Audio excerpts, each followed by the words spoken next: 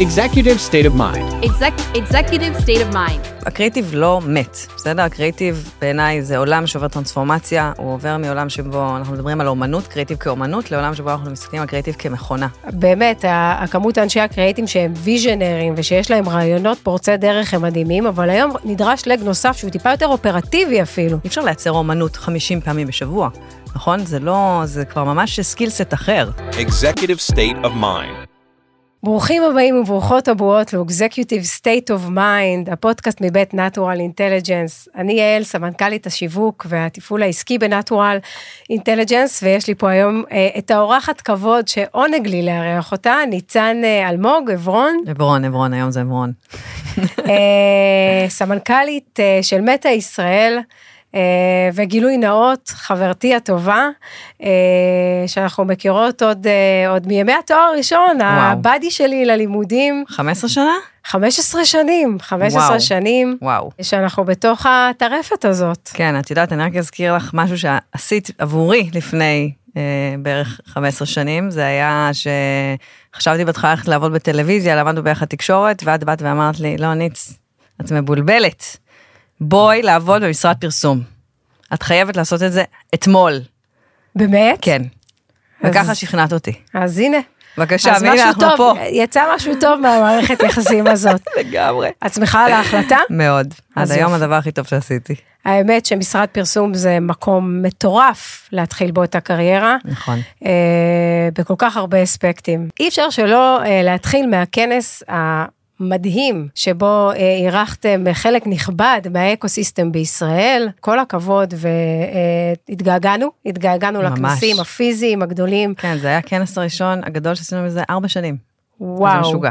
היה מאוד מורגש שהקהל מאוד רוצה להיפגש. עדי סופר תהני, מנכ"לית מטא ישראל, פתחה את הכנס בלהגיד שאם הכנס היה ב-2021, סביר להניח שהיינו מדברים על growth, ב-2022 סביר להניח שהיינו מדברים על efficiency, וב-2023 הנרטיב הוא efficient growth. באמת efficient growth זה התמה שיצאנו איתה, אנחנו מרגישים את הצורך הזה כזה לדבר כן על צמיחה, זאת אומרת אנחנו לא שמים בצד הצמיחה, חברות היום לא יכולות להתקיים ללא צמיחה, ולמשק הישראלי ולהייטק הישראלי אין שום זכות קיום אם לא נמשיך לצמוח. יחד עם זאת, אנחנו בהחלט בעידן שאנחנו צריכים להיות הרבה יותר efficient, גם אנחנו באמת קראנו לשנה הזאת the year of efficiency, וזה ניכר בהרבה דברים בכל הדרכים שבה אנחנו עובדים היום, ולכן רצינו לשים כזה בפרונט את המקומות שבהם אנחנו מרגישים שצמיחה יעילה יכולה לבוא לידי ביטוי, ובאמת פשוט לעזור ללקוחות שלנו ולאקוסיסטם,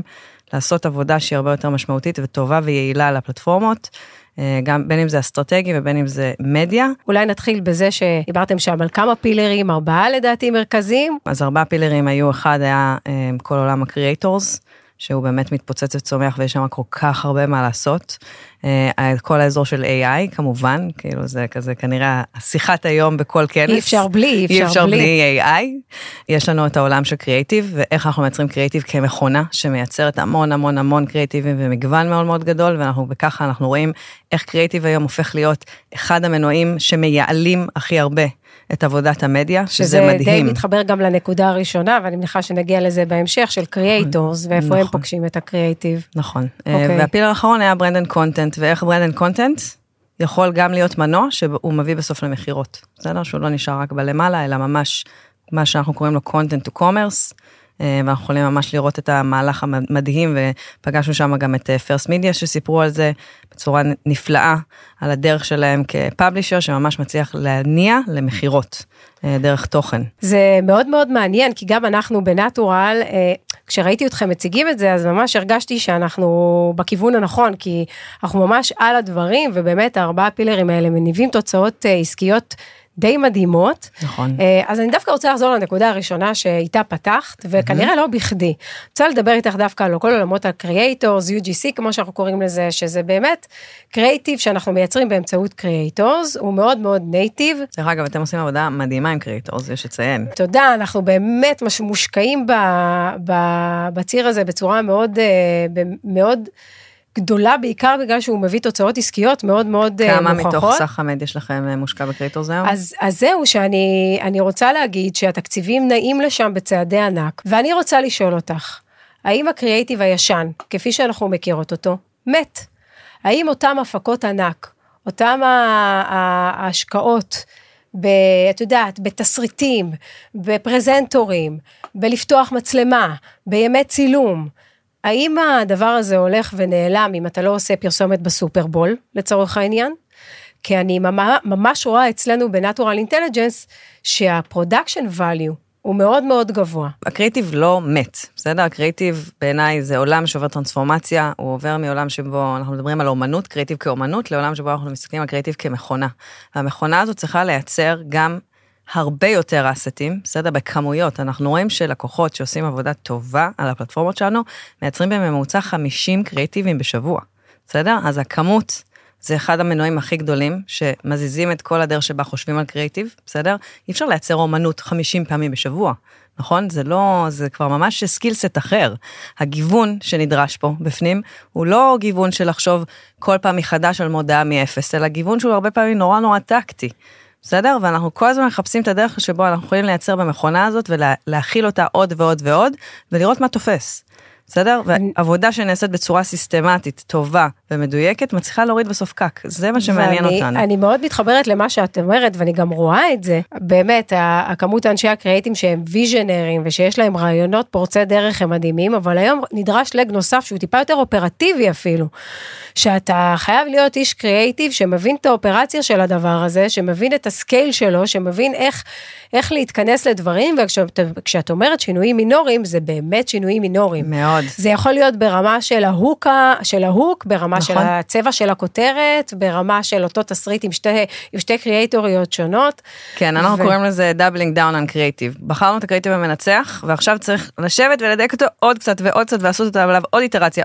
אנחנו רואים שקריאטיבים לא מחזיקים הרבה זמן כאפקטיביים, בסדר? יש פטיג, הוא מגיע בסוף לכולם, לא משנה איזה מודעה מנצחת שתהיה. תוך כמה זמן לפי הדאטה שיושבת אצלכם? אנחנו רואים בדאטה שלנו שתוך שבועיים קריאטיבים מתחילים להתעייף, כמובן שיש יוצאים מן הכלל, אבל זה הממוצע. החלק הזה עלול להישמע טקטי, אבל בפועל אני רוצה להתעקש על זה שהוא לא, הוא עניין מהותי מאוד, נכון. הוא הופך להיות יותר ויותר חשוב עבור כל איש מרקטינג. אני חושבת שעל זה אני מדברת כשאני מדברת על צמיחה יעילה. בסדר? אנחנו רוצים להתייעל באמת, אנחנו צריכים לנבור ולהיכנס למקומות הכי טקטיים.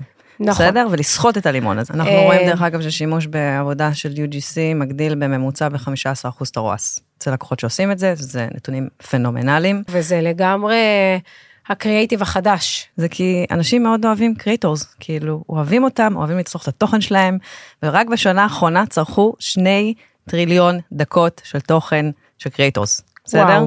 זה משוגע. כן? זה פי 14 מהשנה הקודמת. העולם של הקריאטורס הולך ונפתח, טיק טוק נכנסו לתמונה. איך מתמודדים עם תחרות כזאת? טיק טוק עושים עבודה מדהימה, אני חייבת להגיד, כן? תחרות ראויה, ואני שמחה שהם נכנסו, כי אני חושבת שזה גורם לכל הארגון להתחדד בצורה חד משמעית, כאילו למקומות הנכונים, להתפקס, לייצר אזורי פוקוס, לחשוב על אזורי חדשנות, וכל הזמן לעבוד על דבר הבא. בסדר? ולהפוך אותנו להרבה יותר טובים. אני אשת מרקטינג, בסוף יש לי בדג'ט, אני צריכה לעשות חלוקת תקציב, אוקיי? ובתוך החלוקת תקציב אני בוחרת באיזה צ'אנלים, באיזה פלטפורמות, אני שמה איזה תקציב, כמובן שאני כל הזמן משנה, מזיזה, אבל בסוף, את את יודעת, כפייסבוק או כאינסטגרם, את צריכה לגרום לי לשים אצלך את הכסף, נכון. וזה הופך להיות יותר קשה. זה הופך להיות יותר קשה, יותר מאתגר ויותר מעניין, נכון? אז מצד אחד, כמו שאמרתי, בצד המוצרי, אנחנו תמיד כאילו נשאף להיות הרבה יותר טובים, אנחנו נמשיך לעבוד במוצרים שלנו, כדי לוודא שתמיד אנחנו כזה on the edge, ומסתכלים קדימה, וגם בצד הרגע הפרסונלי והעבודה של כאילו האנשים שעובדים מול האקוסיסטם היום. אנחנו היום מסתכלים על האקוסיסטם, דרך אגב, בכלל המשימה שהמשרד של מטא בישראל היא ללוות סטארט-אפים מהיום הראשון, בסדר? כזה שלב הגראז' ועד שהם הופכים להיות IPO'd companies, ואני חושבת שמה שמדהים זה שברגע שאנחנו עושים עבודה אסטרטגית מהיום הראשון, ומלווים אותם, ויש לנו צוותי לקוח מדהימים באמת, שבפרטנרשיפ עמוק מאוד עם האקוסיסטם, יושבים איתם, חושבים ביחד, גם על הצד האסטרטגי, גם על הצד של המדיה, ומגדלים ביחד את הסטארט-אפים האלה, צד אחרי צד, בסוף כאילו, we want to be your best place for your dollar, בסדר? זה הדבר. אם זה לא יהיה אפקטיבי, מבחינתנו, שימו את הכסף איפה שתרצו. את יודעת, זה מעניין מה שאת אומרת, כי את מדברת על הקשר שבין אנשי הסיילס אצלכם, לכל האקוסיסטם ולכל הלקוחות שלכם. וגם אנחנו בנטורל, כמובן יש לנו את כל הצד של ה-B2B מרקטינג, שהוא צד מאוד מאוד מאוד מרכזי. היום אנחנו מבינים שכל צרכני ה-B2B, כל אותם לקוחות פוטנציאליים שלנו בצד ה-B2B, הם כבר מגיעים לשיחת הסיילס עם שורטליסט. ולי יש משימה כאשת מרקטינג, להיות בשורטליסט הזה. אז איך את עושה את זה? אני היום משקיעה המון המון מחשבה והמון משאבים בלהיות שם כשהם בודקים את השוק ובודקים את החלופות שלהם, ואני דואגת שיש לי value proposition שהוא מאוד מאוד ברור, ואני בודקת שהתוכן שלי הוא ברמה מצוינת, ואני בודקת שאני נמצאת שם בנקודות מגע הרלוונטיות שלו כדי להגיע לשורטליסט הזה. אבל זה מביא איתו גם אתגר. ואני רוצה לדבר איתך על מדידה, אוקיי? זה מביא אותי למדידה. כי אחד הדברים ששומעים בקרב אנשי B2B מרקטינג, זה באמת איך מודדים איך בסוף אתה מודד, כי זה נורא קל בפרפורמנס להראות, על כל דולר נכנס לי ככה, וזה גם יחסית מיידי. אבל ב-B2B יש המון המון תהליכים, שהם תהליכים ארוכי טווח. נכון. ארוכי טווח יכולים גם לקחת שנתיים. אוקיי? בטח. ובסוף אתה צריך להציג תוכנית, או את צריכה להציג תוכנית, ואת צריכה להראות איך כל התקציב היפה הזה מתקדס ל-ROI פוזיטיב, ויש דברים שתדעי להראות עליהם מיידית את המדידה, ויש דברים שהם באמת צריך המון אורך רוח של גם מי שמנהל את המהלך, אבל גם של כל ההנהלה מסביב, ביחד להחליט שזה דבר שאנחנו נותנים לו רגע זמן. קודם כל זמן, את יודעת, זמנים התקצרו, כאילו, אם פעם באמת היינו מדברים על תהליכים נורא נורא ארוכים, עוד פעם, תלוי איזה עסק אתה, לאן אתה מכוון, וכמה הליד לוקח לו זמן להבשיל, בסדר? אם זה בעולמות של לידים, בעולמות של B2B באופן כללי, ברור שיש תהליכים שהם יותר ארוכים ומורכבים. אני יכולה להגיד אחד, שקצת זנחנו את העולם שדיבר רק על כזה, אם אני עושה עכשיו איזשהו אירוע, אז אני רק מודדת כמה הגיעו ואיזה פידבק הם השאירו על האירוע, זה נחמד, אבל זאת לא הסיבה שלשמה התכנסנו, נכון? אני חושבת שאחד הדברים המהותיים שקרו, בטח בשנה האחרונה, ובטח כשאנחנו מדברים על efficiencies, זה לנסות לחפש את ה-KPIs שמגדירים את כל הארגון ביחד, בסדר? שנותנים לכולנו את אותו כוכב צפון, כולנו רוצים למדוד את אותו דבר, ולנסות להתכנס אליו. אני לצורך העניין עשיתי כנס מאוד גדול לפרטנרים שלנו בווגאס, את עכשיו עשית את הסאמיט באמת המדהים, אז מבחינתנו זה רק ההתחלה, זאת אומרת, האיבנט הזה הוא נגיד יריית פתיחה, של תהליך מאוד מאוד ארוך, שאנחנו נעבור עם אותם לקוחות, נכון. שבסוף אתה צריך להגדיל מה המטרה. זה יכול להיות המון דברים, נכון? זה יכול להיות product adoption, זה יכול להיות מחירה מבחינתך, זה יכול להיות incremental revenue, כל אחד מה-KPIs והמקומות היותר עמוקים, מה שנקרא lower funnel marketing, במקרה הזה מתחילים יותר גבוה, ואנחנו רוצים לוודא שאנחנו מצליחות להוריד אותם למטה. איך אנחנו עושים את זה? דואגים לפולו-אפ, נכון? עושים הזרמה יותר נכונה לסיילס, מה האובג'קטיב שלי כמרקטינג, מה אני עושה היום? אני רוצה לקחת את כל הדברים שעושים אותם הכי דיפ עם מפרסמים, ו-to scale them out, אוקיי? בדיוק. וכדי לעשות להם סקייל, אני מתחילה בגדול, אבל אני לאט לאט מורידה. בדיוק. אז העידן הזה של לעשות דברים גדולים, ואז לא לעשות עליהם שום פולו-אפ, הוא עידן ש... לא קיים יותר, לפחות לא לתפיסתי. בסדר? אני באמת לא מאמינה בו, אני חושבת שאין לו מקום. כן. אנחנו הולכים למקום שבו אנחנו רוצים לוודא שמרקטינג נמדד כראוי. נכון. גם B2B מרקטינג, אפשר למדוד אותו. זה קשה, זה מורכב, זה ארוך, אבל אפשר. נכון, ודיברת על KPI ועל כוכב צפון, ושתינו מגיעות מעולמות הסיילס, שזה די מדהים, שתינו עשינו את הטרנספורמציה הזאת, את המעבר הזה מעולם הסיילס, קליינט פייסינג, ואני חושבת שמה שהופך איש מרקטינג לאיש מרקטינג מצוין, זה ההבנה העמוקה והאמיתית, בתהליך הסיילס שעבורו הוא עושה את השיווק. אני אסביר בקצרה. אם איש מרקטינג או אשת מרקטינג לא ישבו בשיחות סיילס ואפילו יובילו וינהלו שיחות סיילס לאורך זמן, ובסוף יפגשו את אותו יוזר או אותו קונסומר שבסוף הם מוכרים לו את מה שהם מוכרים לו, הסיכוי של להיות אפקטיביים הוא צונח. ממש. הוא צונח. היכולת להבין בסוף איך נראה הפיץ של האיש סיילס, ולמה הקושי שלו, ולנסות רגע לפרק את המתח הזה שקיים לפעמים, בין הסיילס למרקטינג, של אתם לא מביאים לי מספיק לידים, או שאתם לא מביאים לי לידים מספיק איכותיים, והמרקטינג אומרים, בטח שכן, אתם לא עושים תהליך מחירה מספיק טוב.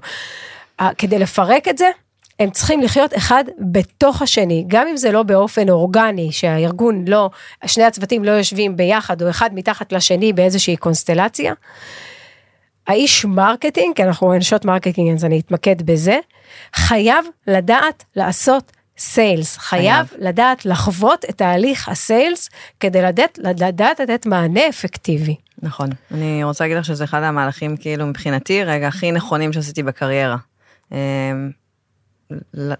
לעגון במחלקת הביזנס, לעשות סיילס לתקופה משמעותית וארוכה, ומשם לעבור למרקטינג, זה כמעט טבעי מדי.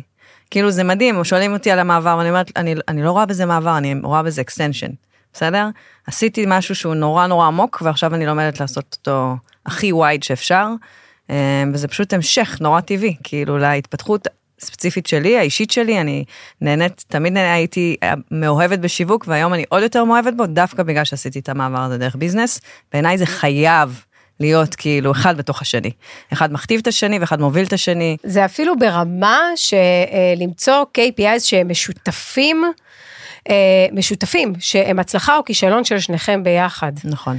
זה לא קפיצה הצידה אפילו, זה כאילו, בעיניי זה כזה למעלה. אני מרגישה שלא להתייחס רגע לנושא שהוא בוער ופוגש אותנו מכל כיוון, וזאת קפיצה לנושא אחר. יאללה, תקפיצי אותי. וגם את וגם אני מגיעות למזלנו מארגונים ששמים בפרונט ודוחפים לשוויון מגדרי, בכל מובן, וזה לא רק מס שפתיים, זה ב-walk the talk, אצלך עדי סופר תהנית, המנכ"לית שלכם מובילה את זה כבר שנים, אצלנו נטע פלר, הסמנכ"לית משאבי אנוש אצלנו, זה בכל רמה חבריה, ואנחנו חיות בארגונים כאלה, נכון. לכם יש את תוכנית המנטורינג, שישי, שפותחת איזה מחזור? בספטמבר פותחת המחזור השישי, שזה וואו. משוגע. את רוצה רגע לספר כן, מה זה התוכנית המדהימה הזאת, שלי יש את העונג להיות חלק ממנה? איזה מחזור את היית? אני הייתי במחזור שני. וואו, איזה דרך עשינו. המנטורית שלי, שאי אפשר שלא להגיד, עדי סופר תהני, שאני באמת חייבת להגיד שהתהליך הזה היה אחד מהמשמעותיים שהיו לי, אבל בואי תספרי קצת על התוכנית, היא מדהימה. כן, תוכנית מדהימה, תוכנית שמובילה אותה אצלנו נעמה COO, כבר 6 שנים, תוכנית שבעצם מסתכלת ונותנת פוקוס דווקא למקום של אנשים הבחירות בארגונים. תחשבי שככה, ככל שאנחנו עולים בסולם, אז אנחנו מאבדים, נכון? מהאנשים שלנו, ואנחנו רואים שדווקא במקום הכי בכיר, נשארות בערך 5% נשים. ושם יש כשל מאוד מאוד גדול, ואנחנו מנסות כל הזמן לפצח את הדבר הזה, איך מצליחים להרים עוד נשים למעלה, למשרות הכי בחירות, ובאמת החלטנו להתמקד במקום הזה, וזו תוכנית מנטורינג, שבעצם לוקחת נשים מאוד מאוד בחירות, את בעצמך היית שם, סופר בחירות בתעשייה, ומחברות אותם למנטוריות, שהן מנכ"ליות כן. מדהימות, שמובילות את כל המשק הזה. גם לנו בנטורל אינטליג'נס יש תוכנית של נשים למען נשים שנקראת נטורליות, ואני רוצה לשאול אותך על זה. מה לדעתך הופך תוכנית מנטורינג לאחת שמשנה סדרי עולם, שבאמת משפיעה, שמזיזה דברים? כאילו, את עברת אותה, נכון? אז אני אשאל אותך איך נכנסת ואיך יצאת. החזרת לי אותה. החזרת לי את השאלה. כן, ותכף אני אוסיף על זה עוד משהו, אבל מעניין תשמע אותך. אז אני אגיד שאני חושבת שההבדל הכי משמעותי, כפי שאני הרגשתי אותו, כן. הוא שזה לא נשאר רק ברמת הייעוץ, ברמה של לתת הכוונה, שזה הלכה למעשה, לפתוח דלתות, לעזור עם נטוורקינג, לתת גם הכוונה ברגעים של צמתים קריטיות, שאת צריכה לקבל אומץ בהחלטה, לעזור לך לקבל את האומץ הזה, לעזור לשאול את השאלות הכי קשות, אבל בסוף באמת להיות פרקטי, לעזור בפתיחת דלתות, ולא רק להפוך את זה לפלטפורמה ייעוצית כזאת. הדבר, הליווי העמוק הזה, הוא באמת מה שעושה את ההבדל, ואני רוצה להוסיף עוד נדבך בעיניי שהוא כזה, הוא הליבה, וזה הקהילה. בסדר? קהילה שהופכת להיות קהילה, והולכת וגדלה גם עם הזמן, של נשים שיושבות ביחד בחדרים האלה, והופכות להיות חברות, וממשיכות לעזור אחת לשנייה, ויש לנו כוח. נכון? יש לנו כוח שאנחנו נמצאות ביחד. זה מאוד מורגש. עונג להיות חלק מהקהילה הזאת, אני ממש מרגישה privilege, להיות חלק מקהילה של נשים שהם... אחת. ממש. איך אני מקנה? תקשיבו, אנחנו באמת, זה קביצה פעילה מאוד, ואני חושבת שהשיחה על שימוש בנטוורק, היא כאילו קצת, זה לא נעים לבקש, שיפתחו לך דלתות, שיקשרו אותך, נעים, בהחלט. נעים בהחלט, חשוב, ואני חושבת שזה ההבדל המהותי. ההבדל המהותי הוא בין להפוך להיות מנטורית מייעצת, שזה סופר חשוב, למנטורית שגם עוזרת בפועל להניע את הגלגלים הזה, את הגלגלים האלה שדיברנו עליהם, שיש להם קושי בתוך הקהילה הזאת. את יודעת, אנחנו גם מדברות על איך נשים עוזרות לנשים. אבל בסוף יש עוד איזה פרמטר אחד בתוך כל הדבר הזה, על ה-work-life balance. את אימא לשני ילדים מהממים, אני אימא ל3 בנות, העשור הזה זה היה העשור שבו זה קרה, איך הדבר הזה מצליח? נראה לי קודם כל הסיקרט סוס שלי ושלך, יש לנו את נשק יום הדין, קוראים לזה הגברים שלצידנו, צריך בבית, קודם כל ולפני הכל, לוודא שיש חלוקה שווה. בסדר? זה לא... אגב, במקרה שלנו זה גברים, אבל זה פרטנר. הפרטנר שלצידך. נכון. הפרטנר שלצידך. אבל הם שם כדי לקחת חלק בנטל, כדי להוציא לפעמים אפילו, לא, אני אגיד בכל רם, הבן זוג שלי מוציא 3 פעמים בשבוע את הילדים מהמסגרות, ואני פעמיים. אז הוא עושה לא פחות ממני, אם לא יותר בהקשר הזה. וכל השיחה הזאת של work-life balance, בעיניי זה מקום שבו אנחנו יכולות שנייה לשחק איתו. בהקשר הזה, נטע פלר, שכבר הזכרתי, היא שינתה את הטרמינולוגיה אצלנו ממשרת אם למשרת הורה. או לשעות אם, שעות הורה. נכון. אין יותר אם. מה זה אם? זה כל בית ומה שמתאים לו, ומה שנכון לו. אם אני מרגישה מאוזנת, זאת השאלה. האם האיזון הוא אצלי? האם אני קמה ועושה את מה שאני אוהבת, ואני עושה את מה שאני אוהבת? האם אני מספיקה לעשות את הדברים שמעבר, ואני מספיקה, ואני מצליחה לג'נגל את כל הדבר הזה, ויש לנו הרבה על הצלחת, ואז אני מבינה שאני ב-work-life balance שלי. אני חושבת שככל שארגונים ישכילו יותר, גם כמו שאת אומרת, לתת יום הורה, ולא יום אם, והגברים ייקחו יותר חלק בנטל, שהוא ממש לא רק של אנשים, אז יהיה הרבה יותר מקום לנשים לנהל קריירה, כמו שלנו. בחד משמעית. אנחנו צריכות לסיים. וואי. אנחנו יכולות לעשות שאלון.